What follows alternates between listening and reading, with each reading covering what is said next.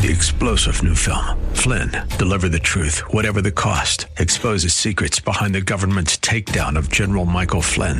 Flynn knew what the intel world had been up to. He ordered the first audit of the use of contractors. This set off alarm bells. He told the truth. He was the most dangerous person for Donald Trump to hire. They had to get rid of Flynn.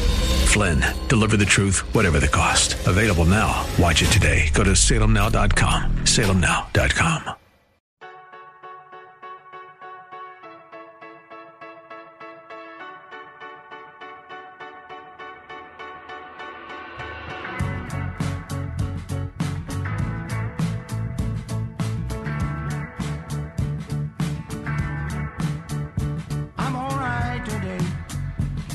Well, everybody, hello. Dennis and Julie, Dennis Prager, Julie Hartman.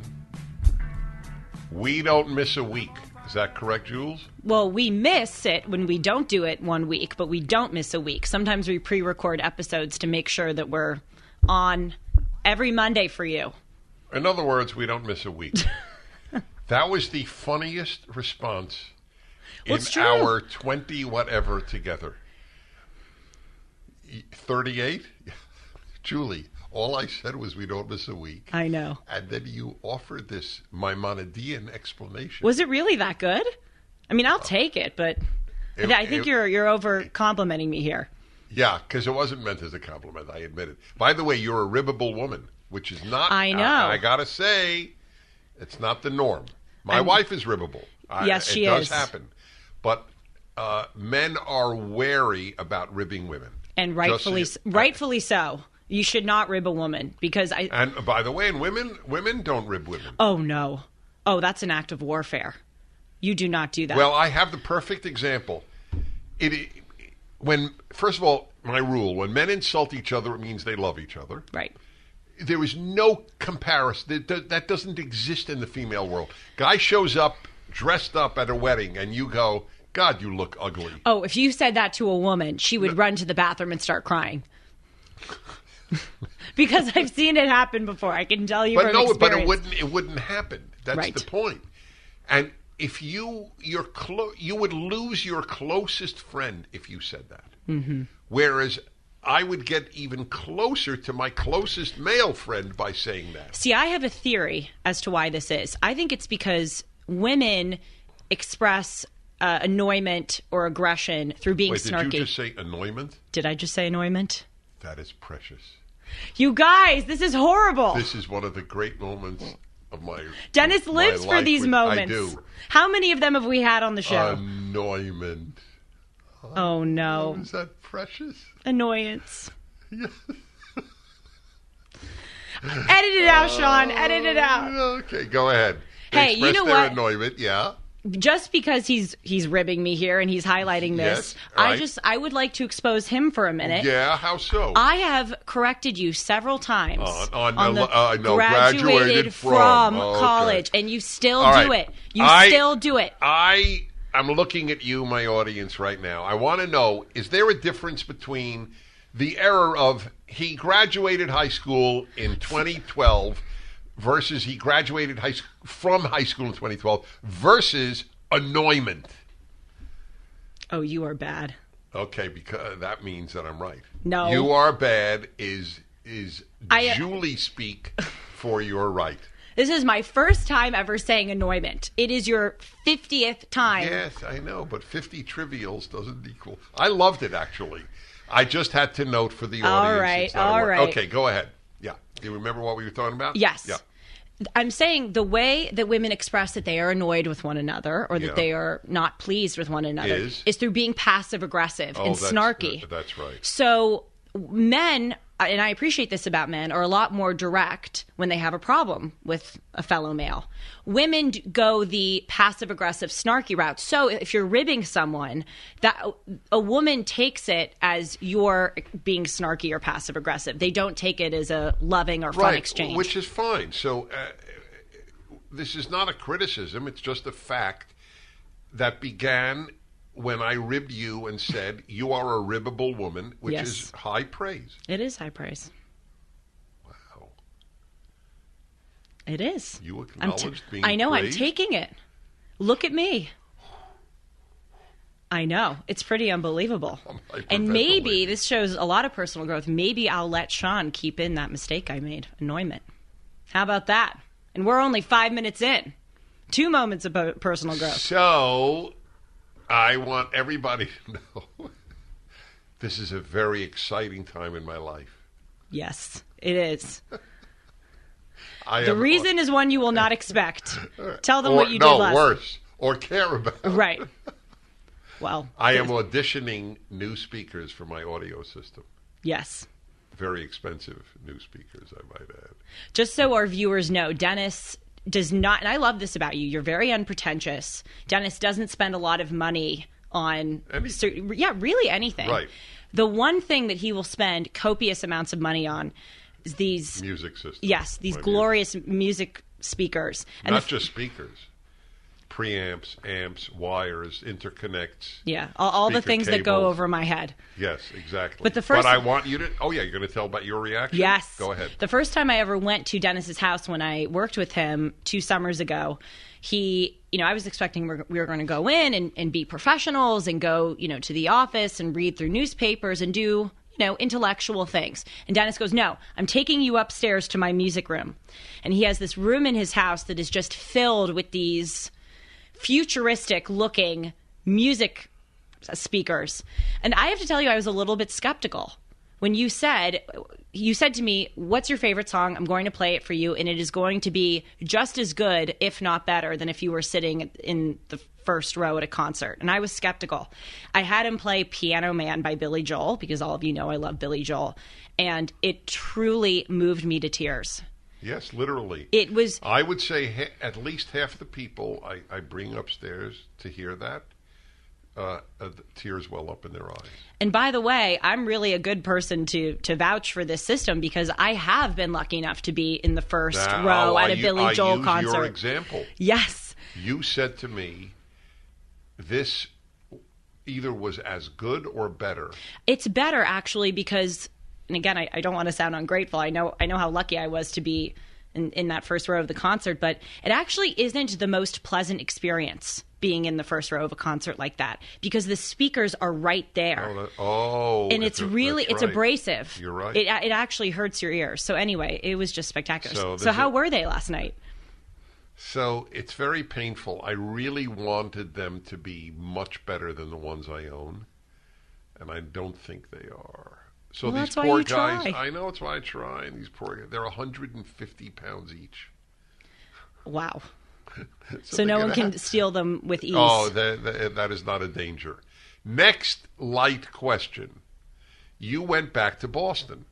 Yes. So I have a few questions. Yes. Some are more serious than others, but they're all somewhat serious. First of all, you went ostensibly for the Harvard-Yale game. Mm-hmm. So explain to me, I have no idea, and certainly I'm sure most of those listening, why is that a big deal every year? It's a big deal because Harvard students don't party. And Harvard-Yale is the one event where the entire school comes out and for this one game. And it's also a tradition that if the game is hosted at Harvard, everyone from Yale comes to Harvard and vice versa, because it rotates every year where the game is. So I would say it's really the one time a year where you feel unified as a school. Oh, that is interesting. Yeah, it is. And, I was... What percentage of the student body shows up? Oh, close to 100. It's a really, really So big we're deal. talking thousands and Thousands, yes. So actually, a lot of us couldn't get tickets to the game. Yeah, I got I a would think ticket. so. I would think, no, yeah. because also alums come, not just Harvard alums, Right, but right. Yale alums. It's a big deal, and I love it because So are half the seats reserved for the other team? half of And the stadium. so what is it? Is there a Harvard stadium? What is it? yes. Or just a Cambridge stadium? Harvard Stadium. So is it fun? It's so much fun. Again, it's Harvard And students you don't couldn't really care party. less about football. Oh, it was so funny. Before the show, Dennis said, "So who won?" Yes, isn't that a normal And I had to question? think. I had to Well, you think. never told me. You said, what a Yale. male question. Yeah, Yale won. None of us care about who won. Oh, no, I didn't. I knew Yale. You told me Yale won. No, I asked what was the score. Yes. Oh, please. You have no clue. That's like asking me how many NHL teams there are, or if I could name more than one. I have no exactly. idea. Clear. So you had a good time? I had a good time. Was it freezing? It was freezing. it was just brutally cold. Then again, I've gotten used to the LA weather, but it was almost unbearably cold. I wonder, does it ever occur, and is it even a legitimate question? That was November. I mean, we're talking mid-November, which is still the middle of fall. This is not at all winter. And it was freezing. How heretical is it to ask, if there is that much global warming taking place, why was it freezing in November? Well, the lefties would respond to you and say it's not just global warming, it's climate change. Okay, well, all right. That's when we enter the twilight zone. Right. Okay. Right. They're worried about global warming. They change it to climate change. It doesn't matter. It was a dishonest change of words. So, did you see your roommates? Because I'm always interested in you and your roommates, because that's when we began the broadcast. Yes, I did see my roommates. All 7? Is it 7? There are 6 of us total, so I have 5 others. So you saw all 5? I saw all 5. Was it nice? Oh, it was so much fun. It was just great. And we were all reflecting on the fact that no one right now is really thriving after college. The transition between college and real life is a hard one. It's sort of a slap in the face, if I'm being honest. No, right. And it was nice to sit with all of them and commiserate, because all of us are trying to... But it wasn't, it's not been a slap for you. No, I mean, in some ways it has, but it's been far less of a slap for me, because unlike most of my roommates, I love my job. I have such a close relationship with you and with our producers, and I feel like I have a lot of good things to say, and I find a lot of meaning in my job. But still, I mean, it's hard from going from an environment. College is a cocoon where everything is structured. Your social life is built in. Your classes are built in, and you don't have to make a living. You don't have to make a living, and you know what you have to do. You have to do well in school, and that's kind of your life. Right. And then when you graduate and the whole world opens up to you, it's both liberating and daunting, because you have to figure out what your goal is. You have to figure out what the thing you're aiming for to accomplish every week is. Without saying their names, what is each doing now? One of them is working at actually 2 of them are working at very well-known financial firms. In New York? In New York. When I think of going into the financial workplace and in New York City, I don't want to overstate the case. It's hard for me to imagine a worse fate. I mean, I'm not talking torture, death, disease, obviously, right, but within the realm of the likely or the possible, I can't think. There is nothing about it that strikes me as positive. I think I don't like New York City. I grew up there. I liked it for a while, and then I grew up, and the financial world. See, unless you truly define happiness as material success, what does it hold for you? Well, we Harvard students place a huge premium on names. And I think that those 2 roommates of mine are not anomalies. The vast majority of my graduating class goes on to these big financial institutions, and they're miserable. And the thing is, and I've been reflecting on this a lot, we didn't really have any role models in college, or certainly for me, not in high school, of someone who would tell us, this isn't the route that you should go.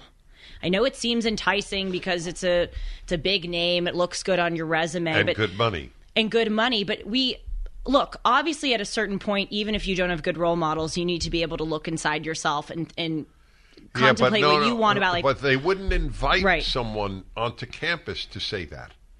I would have gone and said it. We have 0 people, not professors, not teaching fellows, not speakers, even suggesting something related to that idea. Well, that's why I said on the Young Turks, which drove them crazy more than anything else I said.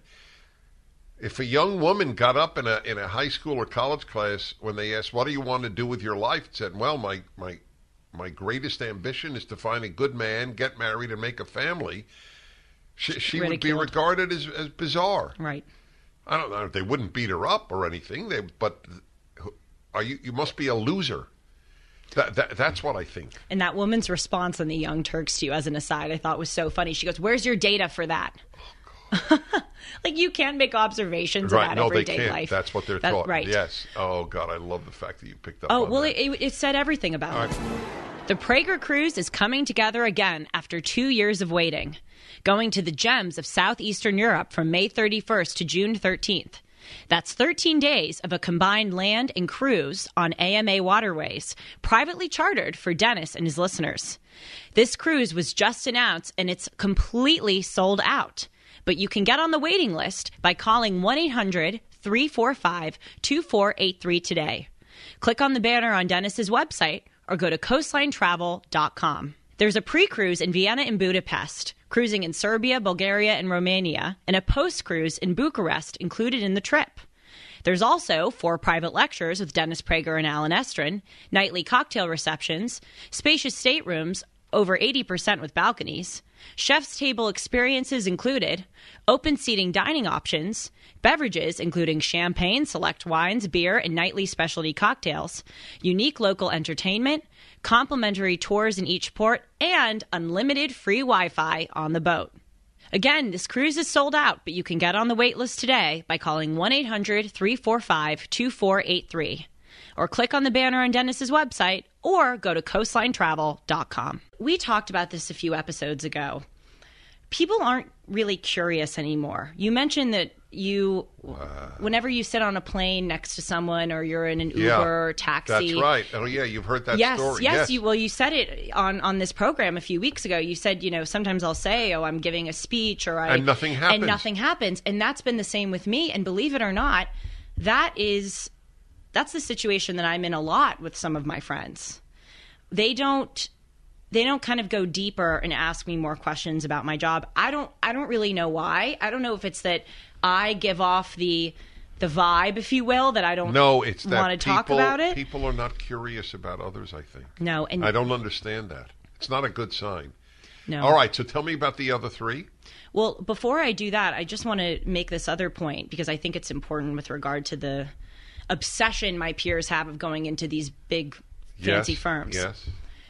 We are as Harvard students, we are the most privileged cohort in the country, and that means the world. Harvard has such a vast network of people in many different industries. That's we have right. so many resources. Honestly, if you're at Harvard, it's more likely than not that you come from a family that is financially well off. And that, to me, is all the more damning why those people go into a financial services industry. I have a peer at Harvard who both of his parents died before college. He grew up in the Bronx. He has to care for his 10-year-old sister. And he went on to one of these companies because he needed to make really big money off the bat. Totally understand that. I would do the same thing if I were in his position. But most of my friends, Dennis, who go into these lines of work, they're not in that position. They could take a risk. It's not a do or die situation for them. And yet they still go and work at, I'm saying Goldman because that's not where my 2 friends are working. They go and work at a place like Goldman. Clearly. Okay. The other 3? The other 3. 2 are unemployed. And the reason? If you're unemployed after graduating Harvard, it's your... Thank you. Time 51. If you graduate Harvard from... You've really chosen to be unemployed. And the 5th one? The 5th one, I'm very proud of her. She moved to a southern state, and she's working at a local newspaper as a crime reporter. She really wanted to take a risk, go off the beaten path. What she loves journalism. Nice thing to hear. Right? She's one of the only people... Are you surprised? With her, no. I'm not surprised that she did it because I know her well, and she's the type to do it. Where in the South? South Carolina. Fascinating. She's a crime reporter for a South Carolina paper. Yeah. Let's just say it's a depressing job for her. Well, it's how could it not be a depressing job? Right. But okay. But at least it's real life. Exactly. It's not, New York financial job is not real life. Here's another interesting. I don't think you could have an answer to this, but I wonder. Taking 6 roommates, male roommates, same proportion doing whatever they're doing. So 2 in the financial markets in Manhattan. Are they happier than the girls? I mean, you can offer, obviously, a theoretical response. Well, I think men in general are happier than women. Right. That's a very fair point. And although, it's a very mixed bag because considerably more men commit suicide than women.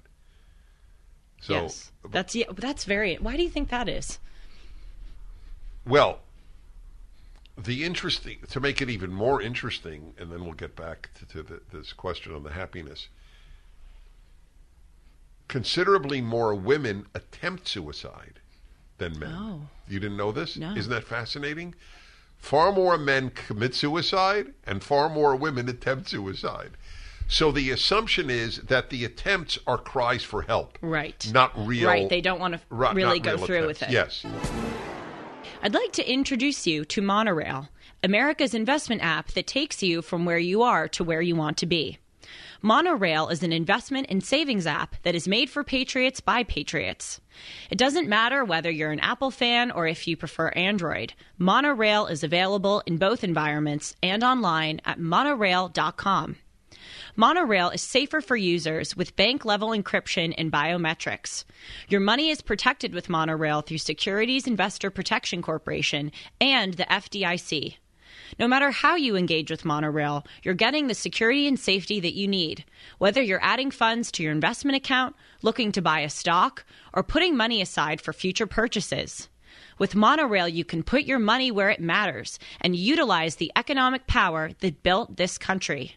Monorail gives you the freedom to purchase whole or fractional shares in companies you believe in. It only takes 5 minutes to download the app and set it up. Join the pro-America money movement. Join Monorail. I don't know the issue.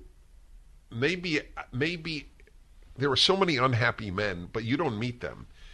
See, you meet the guys who've succeeded, at least on society's terms, when they elite college, good job. Mm-hmm. A lot of men, no elite college, no good job. And they're not particularly happy. So I don't know today. I think there are a lot of unhappy young people. But you're right, there are more young women. But I think that there's another reason. Work satisfies men more than it satisfies women.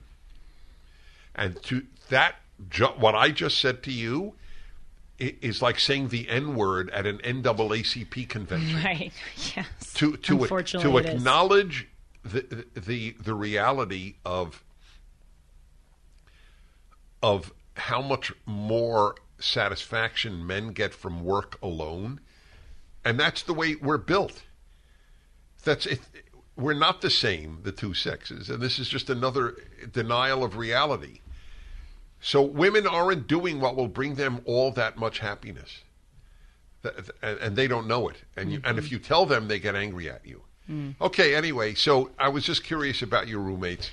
I find it fascinating, I know I'm going back on this point, that they didn't inquire of you. You're doing by far a more interesting thing than maybe anyone but the crime reporter. Mm-hmm. I mean, wow. They didn't really inquire about her either.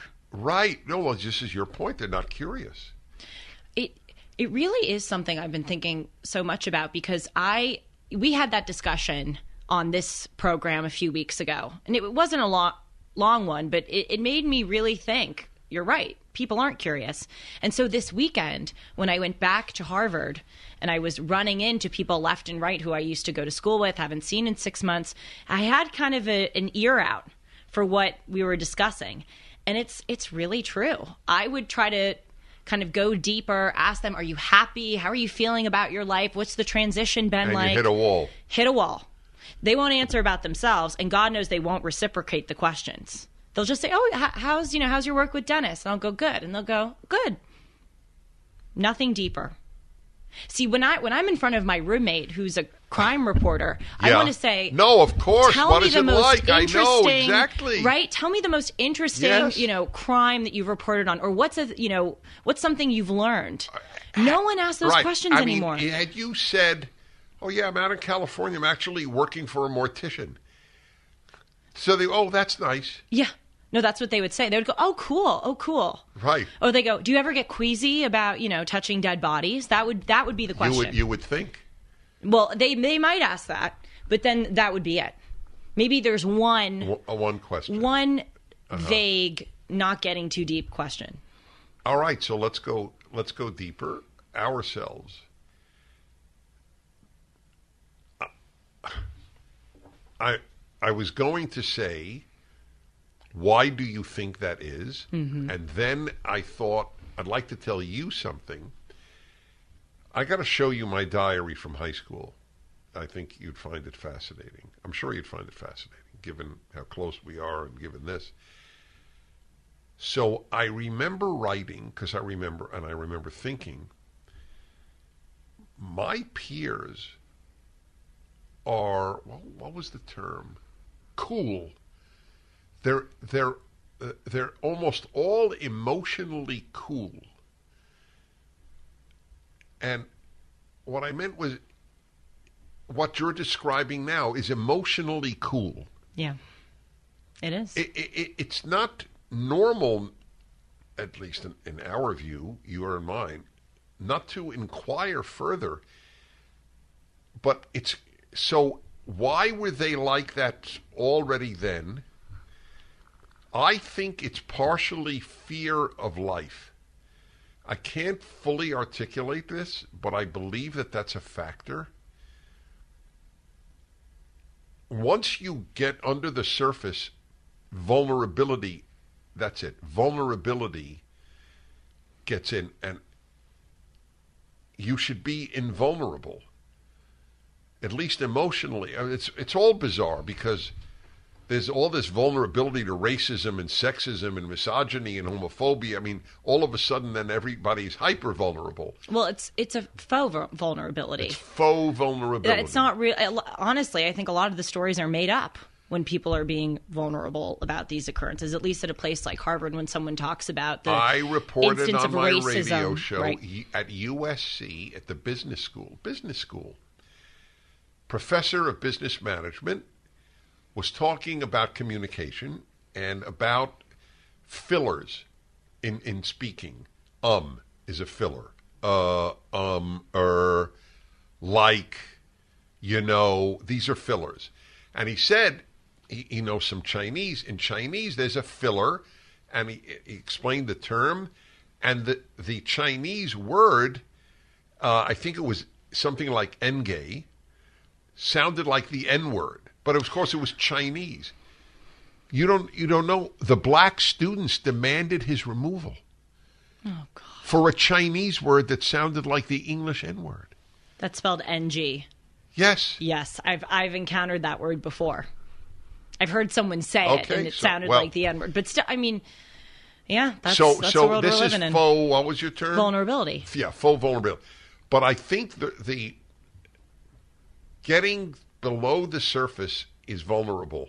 Mm-hmm. Does that make sense? Of course. Oh, I say all the time that I think we're deadened and diminished. I can identify how we're deadened and diminished. I'm struggling a bit to identify why, but it's no secret that people my age, for instance, are obsessed, enslaved to their phones. And I've tried to contemplate why, because at least in college, periodically, my peers and I would have discussions about this phenomenon, about how all of us are just glued to our phones. And we would acknowledge that it was odd, and we would acknowledge that it's gotten out of control. But the conversation would have kind of a natural end. And the natural end would be, oh, well, this is the world we're living in now. No one would really kind of let it process that this is something that is really taking away from our full experience of life. And crucially, no one would try to do anything to fix it. No one at the end of the conversation would say, you know what, I should really delete my social media.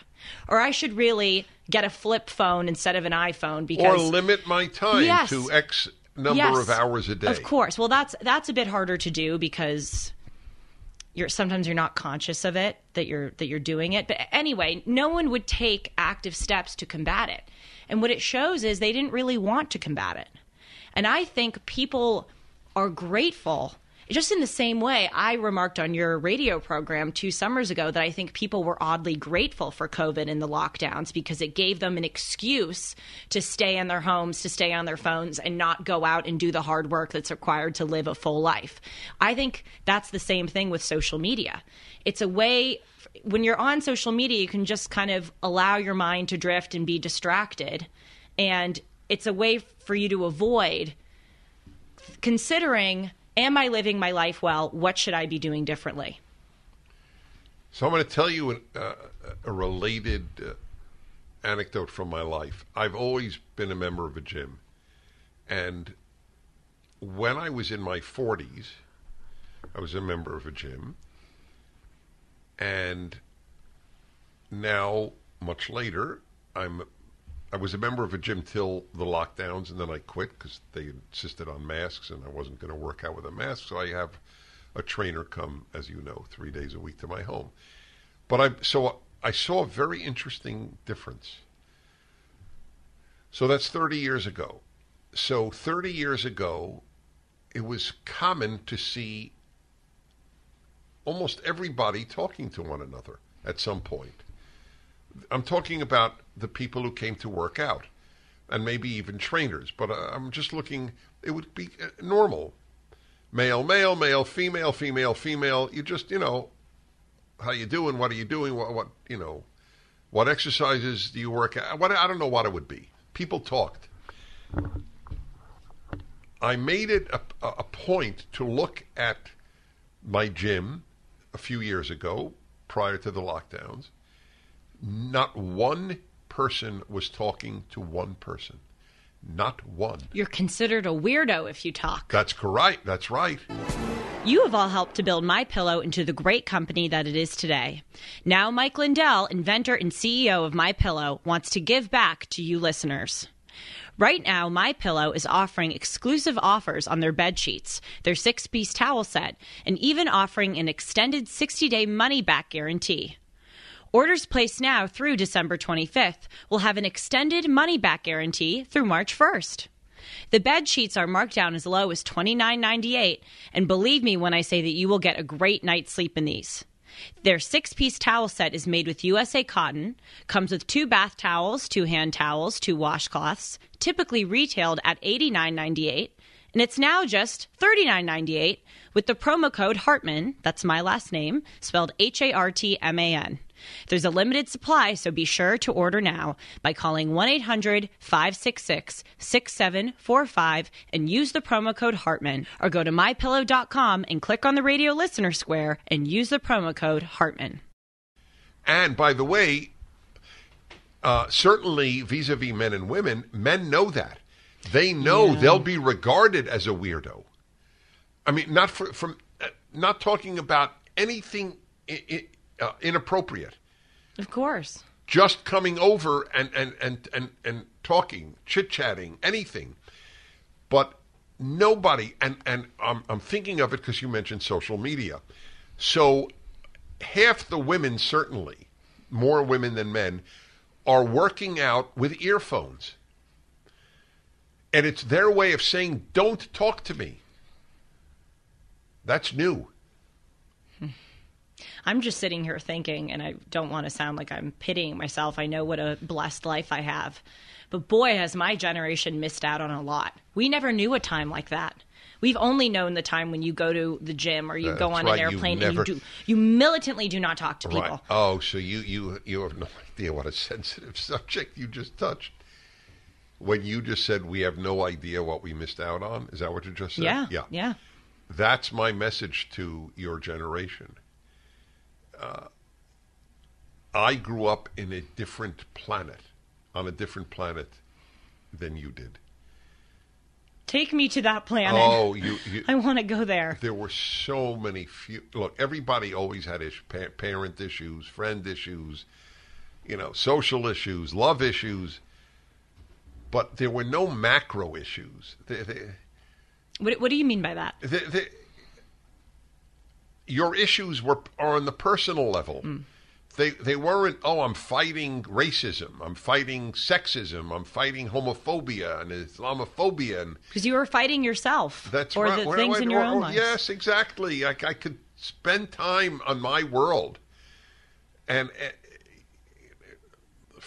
you said what you wanted. You didn't have to worry about being what is, not just, what did we say today? Unwoke?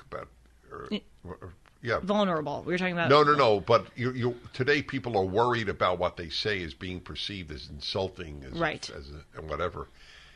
So I often think of the world you didn't see. So I want to go back to this subject. It's related but a little different. But I want to ask you, were people smarter back then? Has society gotten dumber? Well, it's gotten dumber than I think my parents' generation, which is really going back now. Already the baby boomers, which is what I'm part of, look, my proof of how dumb many of my generation were is the famous comment, never trust anyone over 30. Mm-hmm. You have to be an idiot to say that. I mean, that's truly moronic. You really believe that at 27, you are going to come up with the answers to life better than people who live 3 times longer than you? Let alone people who lived 1,000 years before you? That is the belief of the left. We are wiser, finer, better than anyone who lived before us. Mm-hmm. It is an astonishing thing to me because I've always believed that I'm just, to the extent that I'm anything, I'm standing on the shoulders of pre-existing giants. Right. Not we're the smartest, wisest. When you crap on Washington, Jefferson, even Lincoln, you're really out of it. I mean, you're an intellectual fraud. Anyway. So I don't know if they were smarter. That's your question. Why you think we were? Yes. Oh, absolutely. I mean, smarter in what way? Well, conversationally.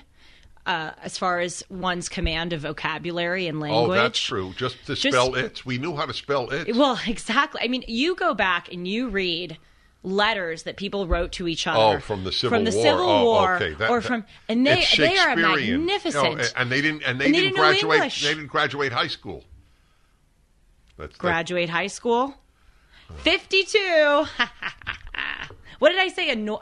You know what is annoying? You know what the annoyment yes, here annoyment. Is that it brings you such joy. I'm sorry. I love it. It's because there's, I can't think of anything else you do that's incorrect. But so they didn't even graduate from high school. Yes. And they wrote so well. They're magnificent. See, I think all of this that we're talking about, all of these symptoms of how we're a deadened and diminished culture, I think in large part it comes from the fact that we have had it so good as Americans in the last half century. And I realized this, it really kind of hit me like a lightning bolt when I went to Israel, which was just a life-changing experience. And the thing that I was so taken aback by, and I tell people this all the time, is just how spirited Israelis are.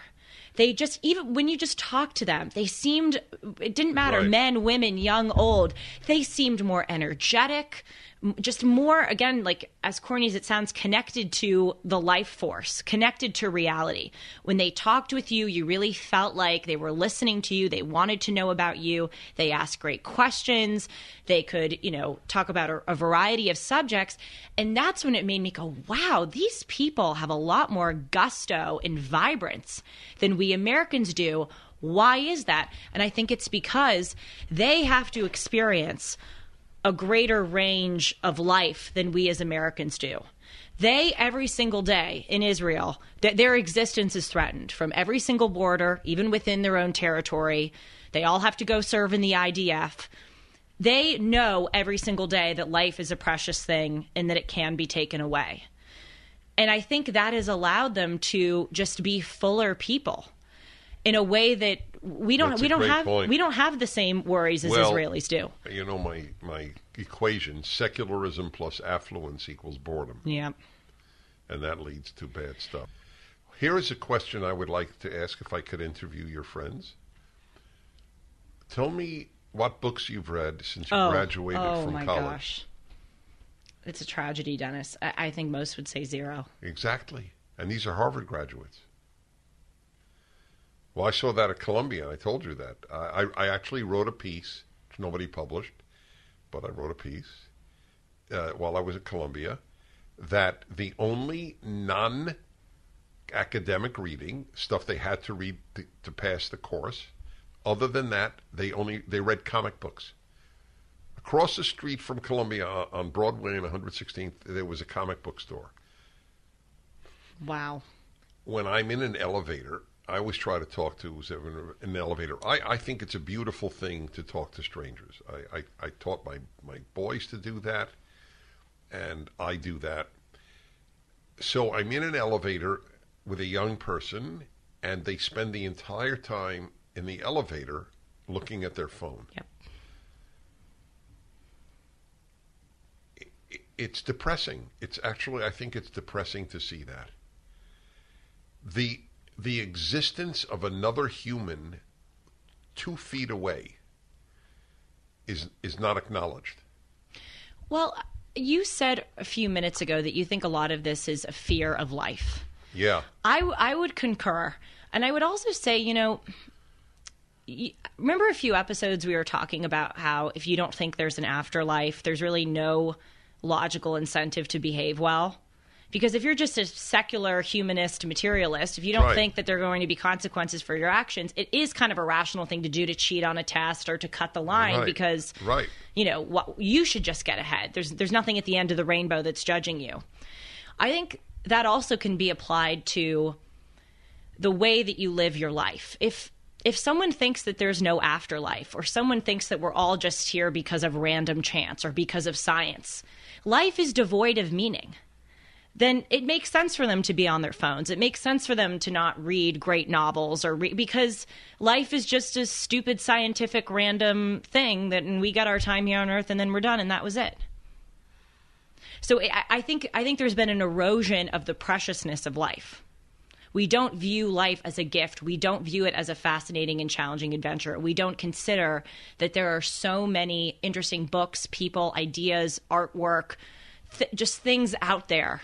It's like opening a treasure chest and having, a bounty. And people don't think about that. They just think life is to be endured, and then you're done. Look, I agree. Whenever I talk this way or think this way, I think, well, didn't every generation lament the next generation? And isn't that what I'm involved in here now? But I think it's qualitatively different. There's no doubt in my mind it's qualitatively different. Before we move on with this discussion, I want to tell you all about Lear Capital. You're not the only one who's lost money this year. With the current economic volatility, we've all got to find a way to protect our finances in retirement. One way to counteract this is to invest in gold. You should consider adding Lear Capital to your retirement as we're all looking for stable investments. Did you know that you can add physical gold and silver into your 401k or IRA? If you want to learn more, call Lear Capital and ask about the Lear Advantage IRA. You can transfer or roll over your old 401k or IRA into a gold, tax-free, and penalty-free account. And to sweeten the deal, Lear is offering free shipping on every purchase and up to $15,000 in bonus silver to every qualified client. Call for details at 1-800-260-5075. You can get a free precious metals investor guide and work with the top-rated precious metals company on consumer affairs with a near-perfect rating on Trustpilot.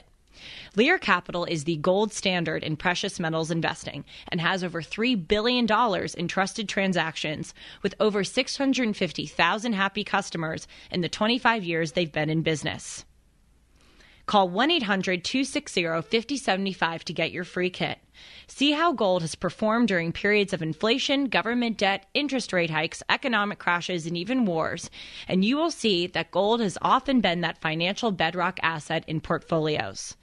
And what's great about Lear is that they're an American-owned company, proud to do business with Americans that share our conservative values. So write this number down and give them a call today, 1-800-260-5075, 1-800-260-5075. 1-800-260-5075. And if you don't want to call, you can simply go to Lear Capital, that's spelled L-E-A-R, learcapital.com. So I think it is different today. This is not, silly fashions of this next generation or whatever. I'm not even addressing, let's say, something like tattoos, which were very uncommon in my generation. No, and my lament is not critical of your generation. It's actually a criticism of my generation for not teaching what matters in life.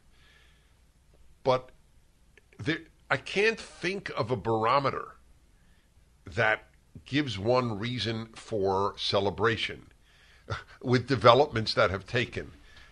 Are kids happy or no? Are kids? Do kids know more? No. Do they read more? No. Do they write as well? No. I mean, I would like to know what the people who are happy with this generation, generally would be people more on the left, because they vote the way they want and think the way they want.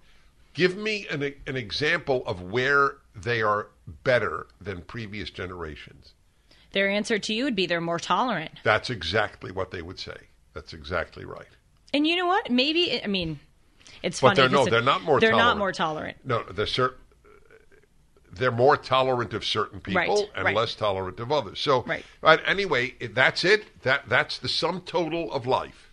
Well, you were just saying that you more so blame your generation because, in your words... Well, I really blame my parents' generation. Right. And not my parents, but my parents' generation, definitely. Right.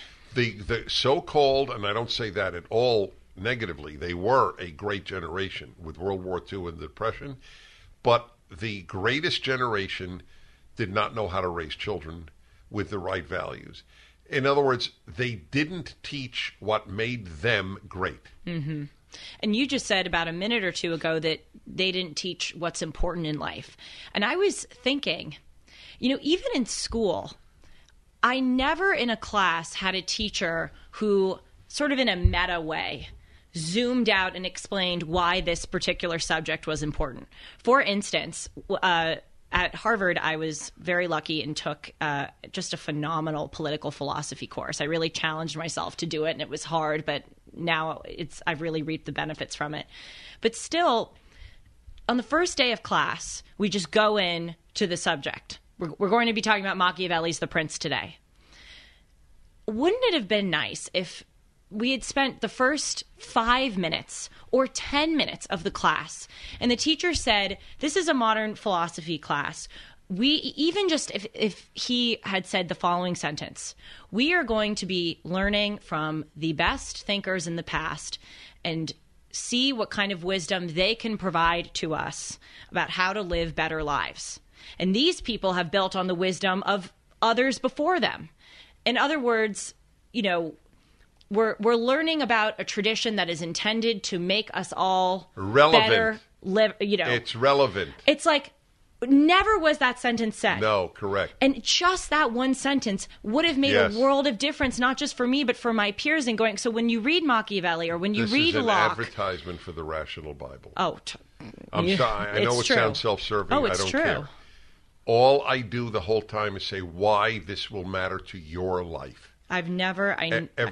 Everything that I write in there. And it was not done in my education. You're entirely right. That was exactly what was missing. Why is this relevant to me? Mm-hmm. Even in a math class. If someone had just... well, that I certainly didn't expect. No, you're right. Seriously, you're right. In any class, just tell me why this is relevant to me and why it's important that I'm learning this. I taught... You don't... I'm always assuming that you know everything about me, but thank God you still don't. So here's a fun story for you. So when I was at graduate school, so I lived in Manhattan because Columbia is in Manhattan, but I had a job in Brooklyn. Mm-hmm. I taught Hebrew school. Just like, there's Sunday school for Christian kids, there's Hebrew school for Jewish kids. So I taught them. I would do the trek all the way from the top of Manhattan down to basically the bottom of Brooklyn, and I taught them.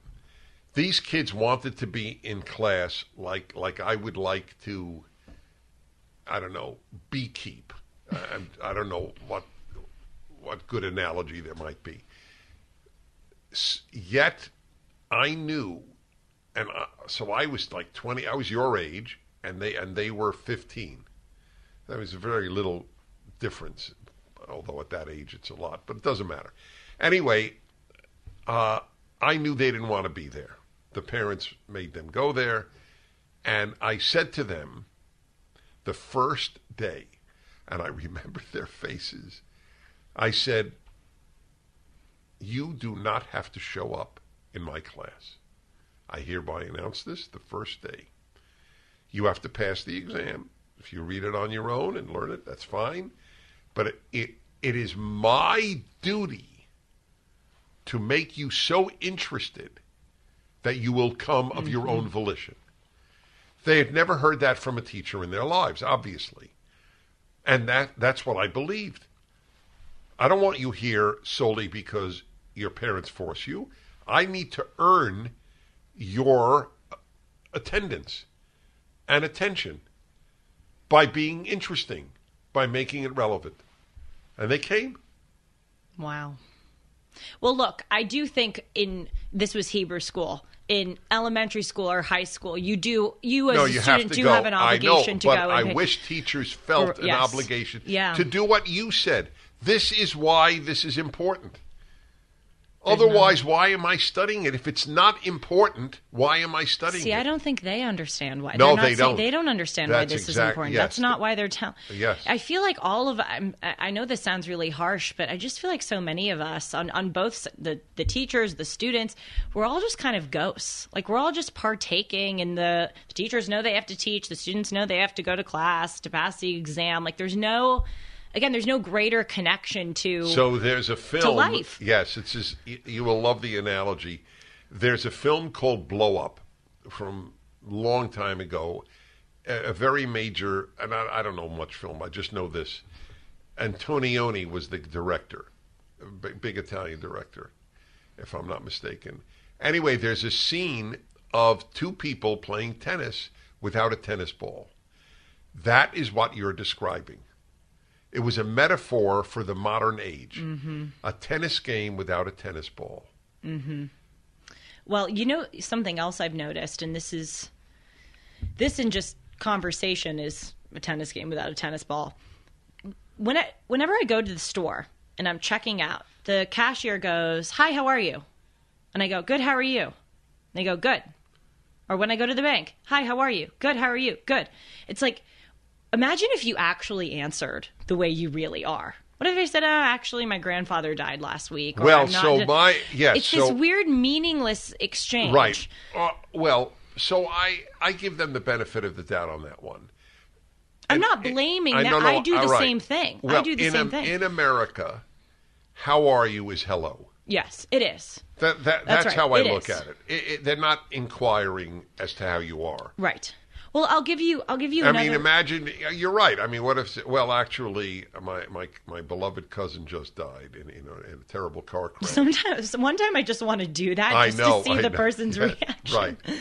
No, I'm not saying that as blaming the person. I do it myself, but it's just something I've reflected on because it's not genuine. Also, my mom will love that I'm talking about this because this is one of her biggest pet peeves. The way that our language has slipped in general, but especially with the way that we describe things. For instance, a lot of my friends say, "Oh my gosh, I had the most amazing lunch." Or Oh, you mean the hyper-ventilating in language? Yes. Well, what about the word awesome? Exactly. It means to be inspire awe. Yes, but not anymore. Right. Now it just means... The waitress will say, "What are you having?" Exactly. I'll have an egg salad sandwich. Awesome. And I'm thinking, it's not awesome. It doesn't even approach awesome. Or people say the most amazing, XYZ. That's right. You hear that it was pretty good. In my 40 years of broadcasting, I've tried to avoid that. Because ultimately, you're taken less seriously. You sort of cried wolf with language. Yes, and also, I was saying in the last episode, if you want to be an honest person in general, it has to start small. It has to start on a granular level. It has to start with, in the case of me, not running the stop sign, stopping when there's a stop sign in all areas of life, living an honest life. I think that's the same with the way that you speak. If you speak in hyperbole, then you'll think about things in hyperbole. If you speak in an unclearly, you'll think about things unclearly. So when I have a sandwich, if I think it was really good, I'll try to resist doing the conventional modern thing and saying I had an amazing sandwich. I'll try to say I had a really good sandwich. I had a delicious sandwich. Yes. Because the way I speak reflects the way I think. Far more effective in communicating. I know that I come across more real, not forgetting just more real, more effectively by understating than by overstating. Mm-hmm. It's just a mistake people make, thinking overstating has a bigger impact, but it doesn't. That was an awesome sandwich means to someone nothing. That was a really delicious sandwich. Really sounds like it was delicious. Mm-hmm. And another thing that people do, and I don't know if this is just people my age or if people who are older than I do this too, but for instance, in college, it was very common when you would run into someone on the street and you didn't know what else to say or how to end the interaction, you'd go, "We should get lunch sometime." And then the person would go, "Yeah, we should." And it was this weird mutual understanding that you were never going to get lunch. Yeah, that's another thing not to say. I agree. Dennis has been so gracious. He's met several of my friends, and you've loved all of them. Yeah, why have I been gracious? Because you've had them to Shabbat dinner. We went backstage at one of your speeches. You're so lovely to all my friends. Okay, if that makes me gracious, I'm gracious. You are. Take it. I find it fascinating to meet your friends, among other things. I mean, aside from they're just nice people, which speaks the world about you. So I'll end with my mirrors theory. Have I said it on the broadcast? No, you haven't, but I've read it in your fine. books. Yeah, so. No, I know you know it. But so I think there are three mirrors in life: the mirror of your mind, the mirror of your character, and the mirror of your body, obviously. So the mirror of your body, your face, is a regular physical mirror. What is the mirror of your mind? That's the one that first hit me, is writing. Everybody listening to this should know. You want to know what's in your mind and whether you think clearly, write. Not for publication, just write. And then see, or hand it to a friend and see if it makes sense. Write on any subject what you think about, I don't know, the afterlife. I mean, it doesn't have to be politics, doesn't matter what it is. Anyway, writing is the mirror of the mind, and the people you draw into your life are the mirror of your character. Mm-hmm. So you draw really fine people into your life. Ditto. Okay, thank you. But I agree. And I do. We're proof for each other. Well, I think that is true. Yes. But if people lament, why do I have all these people who end up hurting me in my life? You have to look inward. Right. Why do you attract them to begin with? Well, relatedly, I know that this podcast is a quality podcast because of the quality of emails that I get from people. Oh, that's entirely accurate. I talked about it during our last episode. It just blows me away how open people are, how kind, how smart. I mean, our listeners send me books. They send me articles. It's incredible. So we attract pretty good. This podcast attracts good people. That is entirely accurate. I just want to say on the smart, I developed a theory very early in my broadcast life based on what you just said. And it was never underestimate the intelligence of your listeners and never overestimate their knowledge. Mm-mm. And that has been a great guideline for me. I never speak down to my listeners. No. I know there are many bright people listening. What may not be is many knowledgeable people, which is a tragedy of our educational system. Right. And what I appreciate about you, I just heard you say this the other day. Someone called in and said, did you know that the American Medical Association, XYZ, did it? And the person seemed smart. But you, to your credit, didn't go, oh my gosh, you guys, did you hear that? Did you hear what that guy just said? You said, oh, I'll have to check on that. If that's true, then it would suggest this. Mm-hmm. In other words, you didn't take what he was saying as a given. Because he may not be right. That's right. Yes, you're a great role model for me in many ways, but especially as I launch my look at his face, he loves it. Especially as I launch the show of my own. I love when young women see you as a role model. I know, me too. It's very this flattering. From parents who tell me their 16-year-old daughter is listening to you, watching you, because they need it. Every kid needs adults. That's another. I'll end with this lament about this generation. They have so few adults to look up to. That's what I was saying at the beginning of this show. We didn't have any role models trying to steer us down a good path in life. It was just go to Goldman. Right. You go to and then go to Harvard Law. Oh, and then die an early death. Oh, God. Oh, yeah, that was what I used to say this in speeches. So here is life. You're a kid. The purpose of life is to get into a good school. You get into a good school for the purpose of getting a good job. You get a good job. Exactly what it is. And then you die. Yes.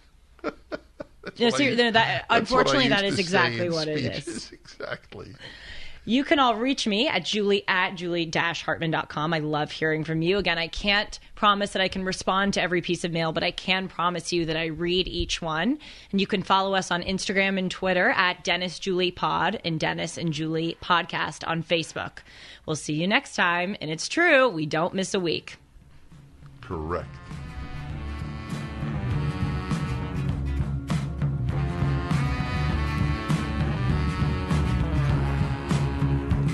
Upon the wind it's carried over the cities and the plains. You got time, you're on the man, babe.